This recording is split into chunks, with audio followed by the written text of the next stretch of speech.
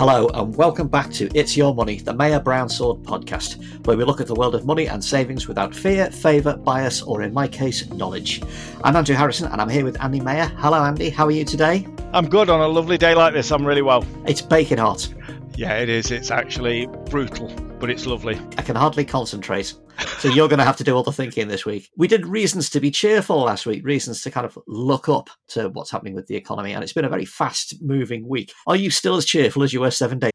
I think there's your glass is either half full or half empty, so we have to be sort of resourceful and happy. Let's face it, most people are happy that the pubs are going to be opening soon, so that's one reason to be cheerful. The pubs are going to be open, but are we going to go to them is the question. Have we got fear of going out? I think that's a real big question, whether people will actually turn up to a pub, whether they'll actually want to go into a pub. And I think this fear factor will influence society's decisions for a number of years. Well, we're halfway through the year, and we thought this week we'd do a half-time report. Yeah. You know, get the oranges out, throw the teacups at the wall, change the tactics and all the rest of it. But first, before we get into that, what about Rishi Sunak and the public finances? This is one that keeps coming back and came back this week. He spent a fortune to keep the economy intact, but now that we're unlocking, there's talk of higher taxes and indeed a summer statement next month, which may bring those things in. What do you think is going to happen? I think that's possibly the most interesting question that anyone could ask, because if you think about this, we've now got a bigger debt than GDP.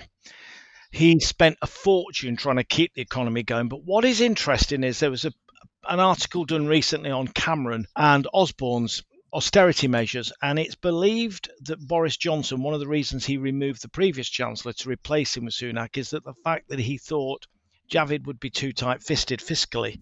So Sunak obviously hasn't been. And I think they won't increase taxes that we see as direct taxes. Maybe there'll be something on VAT. I genuinely think that the triple lock on state pensions will have to go. And controversially, it would be a very, very good time for a government, and people who are friends of mine, and I was an ex-teacher, will not like me for saying this, but people who are in the NHS, in teachers, in civil servants, the final salary, the career average earnings now needs to be seriously looked at. Because we're going to find it too hard to afford. Yeah, it is. And I think if we look at, say, a 10 to 15% unemployment rate and then taxes go up for the people left working, that's going to actually stop them spending. I think he might have to reduce taxes in the short period just to get the country going. I think if you suddenly start telling people they're going to pay more taxes, people will actually go to cash. And I think that's the last thing he wants them to do. Yeah. So there's been talk that in order to give the economy a bit of a kickstart, about a temporary VAT cut, which we saw a very temporary one at the 2008 financial crisis, didn't we? Do you think that's likely again? I think he's been very resourceful. So something like that for a 3-month period to kickstart the economy.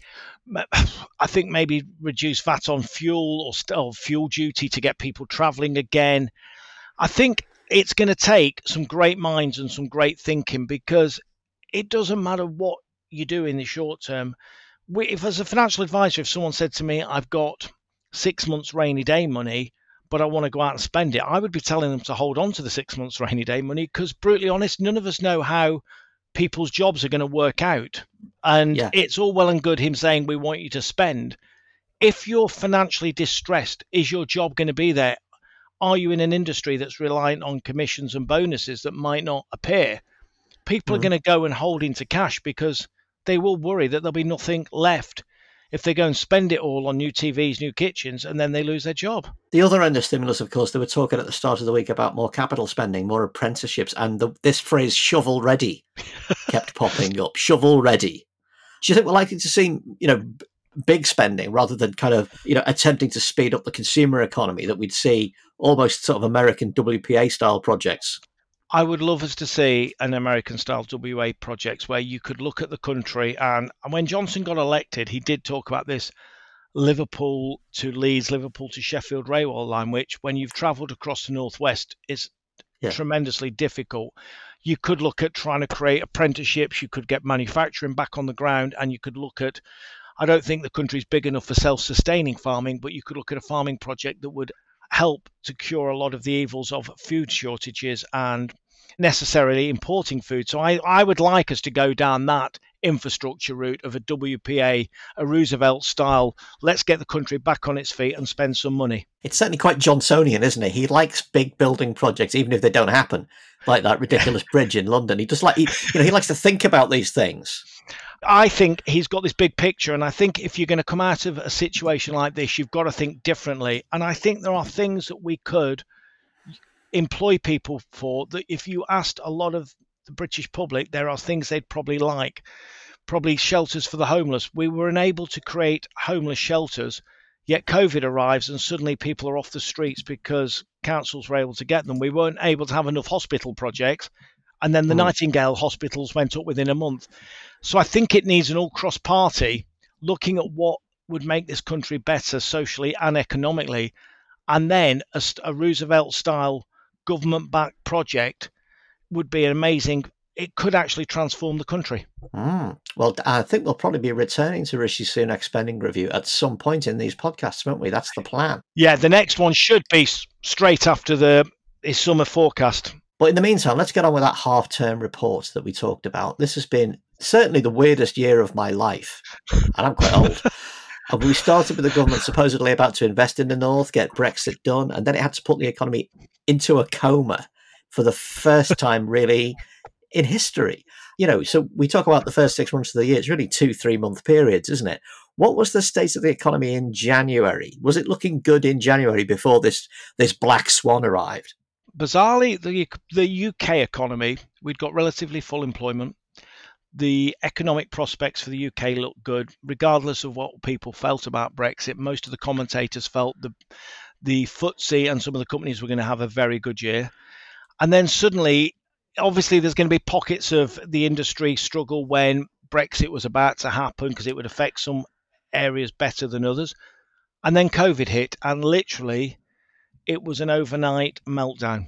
So I think it's a really difficult for companies and individuals. I always start New Year with a set of goals, some things I want to achieve personally and work-wise, and then you get to March the 20th with lockdown and you need to scrap them all and start all over again probably on July the 1st.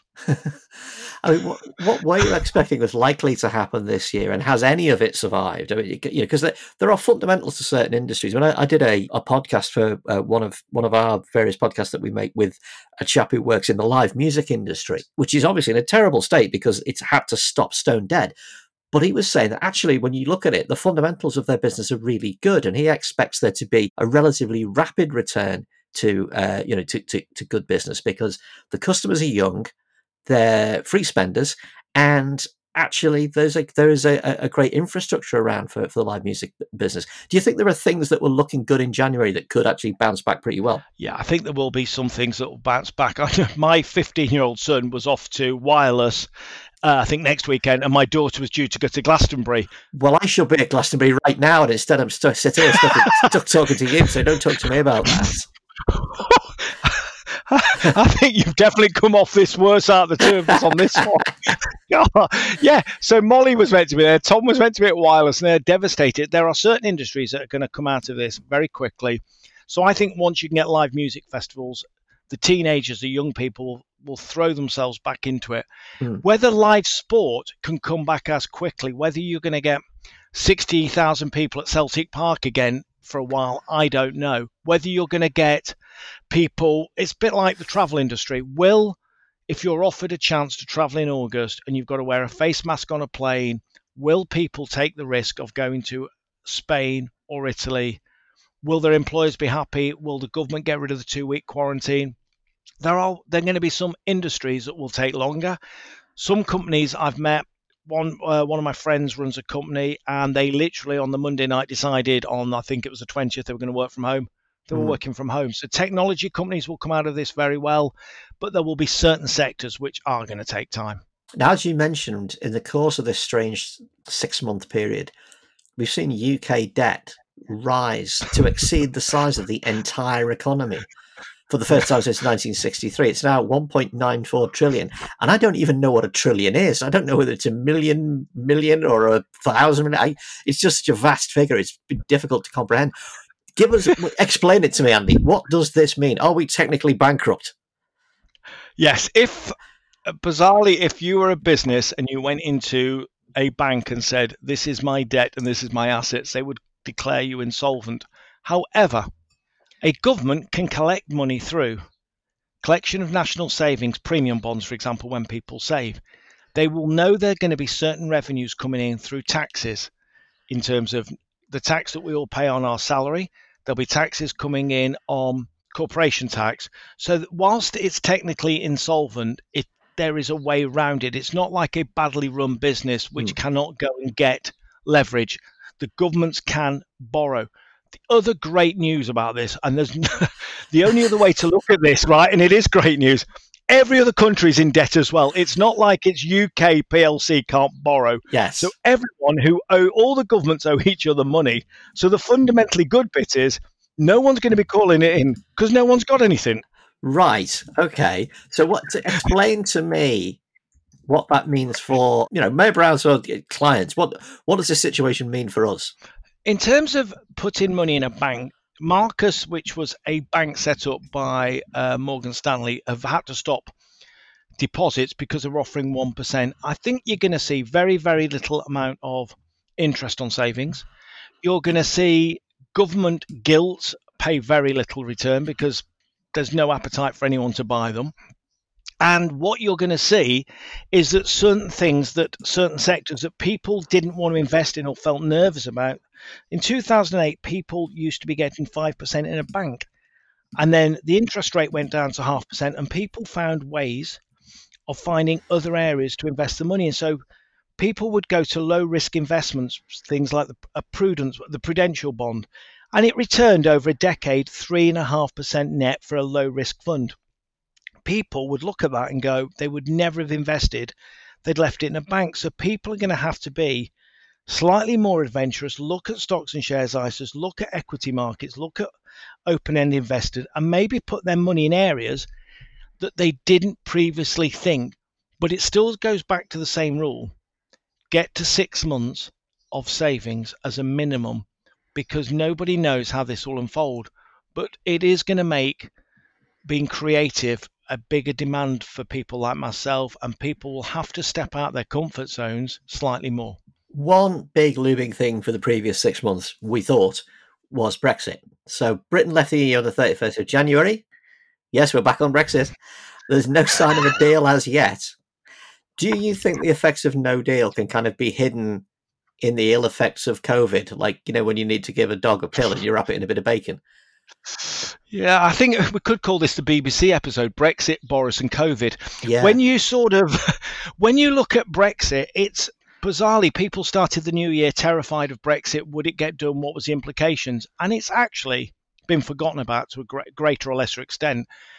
I think something has to be done, whether we leave with a deal or no deal, because one thing people don't like and markets don't like is uncertainty. And when companies are looking at uncertainty, they might be looking at a 5 to 10% reduction in staff. What we don't want is people going, I've no idea what's going on. I'll reduce staffing by 10 to 20% because I don't know if we're going to have a deal, if we're going to leave or not. And I think the government does need, and the EU, some clarity, because this is uncharted territory. And what we don't want for anybody listening and anybody involved in any sector is any greater uncertainty than what we're facing at the moment. So let's look ahead to the next 6 months then. If it's at all possible, if this can be done, staring through the misty crystal ball, things are unlocking now. Pubs are going to be open on the 4th of July. Other hospitality places are going to be open, although swimming pools and theatres aren't going to. It's kind of on, and schools aren't going to be either. From an economic, and again, from a client point of view, from an investments point of view, what are the things to look out for? What are the things that will make you think we're heading in the right direction here? And what are the alarm bells that we should be listening for? I think what we need to keep an eye on is we need to look at the jobless totals, how they're rising and what new jobs are being created. Because whilst there'll be people losing their jobs, if certain new industries are creating new jobs, that's a promising factor. We need to keep an eye on inflation. We actually want inflation. We don't want deflation. That would cause some real other issues. We need to keep an eye on so we've talked in the past podcasts about whether we'd have a W. So if you look at, say, the UK FTSE 100, let's call it at 6,000 to 6,500. Mm-hmm. If you then start saying that is dropping down below 5.6, 5.5, 5.4, suddenly that looks like this W we were talking about, where the markets have picked up very quickly, then there's a sudden dramatic drop. Whereas at the moment, it's looking like it would be a very quick recovery, which they would call a V, or a slower recovery, but still upwards a U. If you start seeing the FTSE below 5.5, there would be some issues to look at. But I think it's the jobless total and the jobs created, which will be fascinating, and where inflation heads.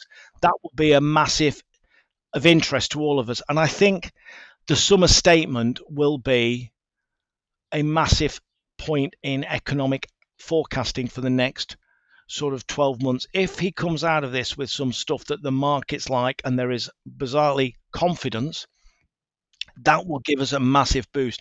If people come out of this and go, this isn't going to work, there'll be real fear spread. And it's a bit like the first question. The pubs can be open, but do people want to go? Yeah. This is about a government spreading confidence across the markets and across every sector that they can. You just mentioned that we need inflation, and when you're a saver, inflation puts the fear of God into you. In fact, you have to be quite old to remember what inflation was like, don't you? If you're in your 20s, you have no conception of what inflation is. So, why do we need it, and what kind of level is the correct level? Obviously, none of us want us to see mad 70s inflation, no, because it destroys savings. But what's the appropriate level beyond which we start to suffer, in either direction, we suffer harm to the economy? Yeah, I think there was a target by the central bank, the European Central Bank, at around 2% for the next decade in 2010, and that's sort of mapped out. If we can keep inflation, and inflation is what the cost of goods are, but it's really important that you get inflation in terms of cost of goods, and we get wage inflation. So what happened when we had the global financial crisis? Whilst we had inflation, certain sectors of the world economy, didn't get any pay rises, so they had negative inflation in terms of their pay rises. So it's important that we see inflation that's probably around 2.5%, but also that we don't go back to this era of not paying people, because it meant they were worse off in real terms. And what we also don't want is where Japan had a decade of negative deflation, and it was an absolute economic disaster for them. People would not spend money, and they didn't invest it anywhere. So I think if we can keep inflation between 1% and 3%, you don't want it going any higher, because I remember buying a house in the time of the late 80s, and my mortgage rate went from 11% to 15% in 3 months, and 11% was expensive. Yeah. But it's really important for people to understand that whilst the interest rate on my mortgage was 15%, pay rises were 6 and 7. So they are linked. But I would like to see this government not go through an inflationary period. I'd rather than they got inflation at 2% around there. It's easier to manage the other problems that way, I believe. Something that I'm sort of, I don't even know if it's likely or not, but we've become so used to being an on-demand consumer society, with food of any kind and drink of any kind and travel on a whim and credit easily available. This has been the world that we've lived in for 30 years. Do you think a combination of the coronavirus recession, mass unemployment, and possibly what happens with Brexit means we're going to have to get used to fewer consumer goods and fewer options like that? I think the way consumers spend their money will change. I think you will suddenly find, if you look at Amazon, they're making a fortune because everyone's getting everyone delivered. I personally don't like food shopping, but I like food. but I would rather it now could be dropped off at my door. I think there will be a definite change in consumer spending. And again, it's this, if the government turned around and said, now you can go on holiday anywhere you want from the 1st of August, there's people I've spoken to who are going, oh, I'll definitely go. And people are going, don't want to leave. Yeah. This is the whole thing. It's this confidence around every sector, and certain people will have lost confidence because they haven't been outside for 3 months. They will have lost confidence in their ability to socialize, and will also lose confidence in our ability to get through the next 2 years, because I think it's really important to understand that whilst the lockdown is easing, the government have said if there is a big spike, they'll either regionally lock down or go back bring back measures for closing certain industries. So it doesn't mean we're out of the woods yet.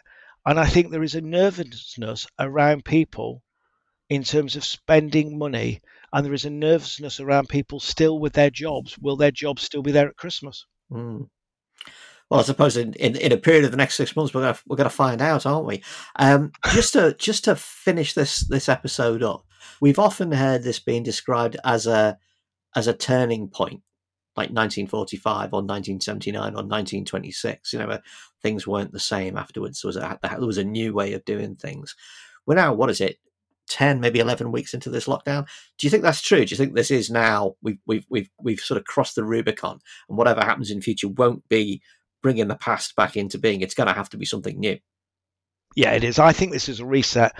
So many of my friends, people we represent, I've spoken to, who used to travel into offices, will never do it again. Yeah, they'll work from home. People will get rid of commercial properties. People will replicate their office from their office in London to their office at home, and they will replicate it, and they will do Teams meetings. I was speaking to an investment house today, Stella, and it's not the one as the pub, the beer rather.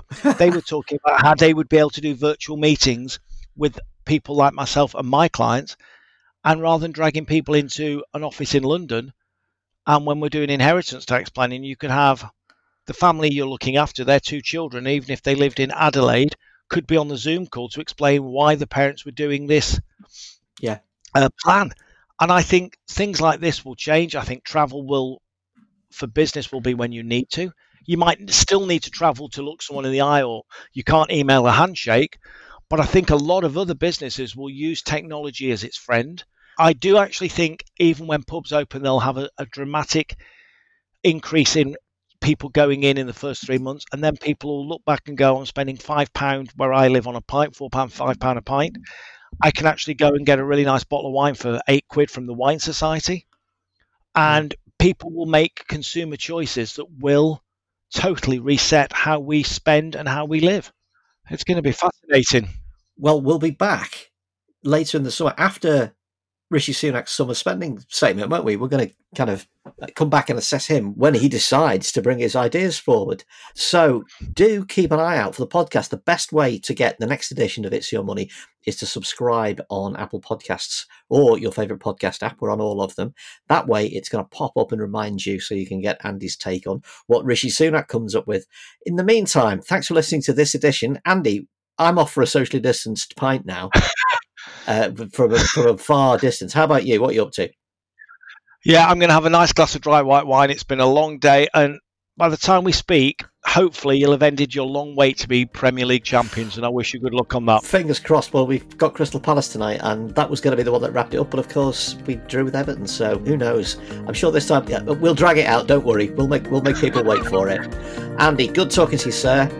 And you. I'll talk to you soon. Cheers then. Bye-bye.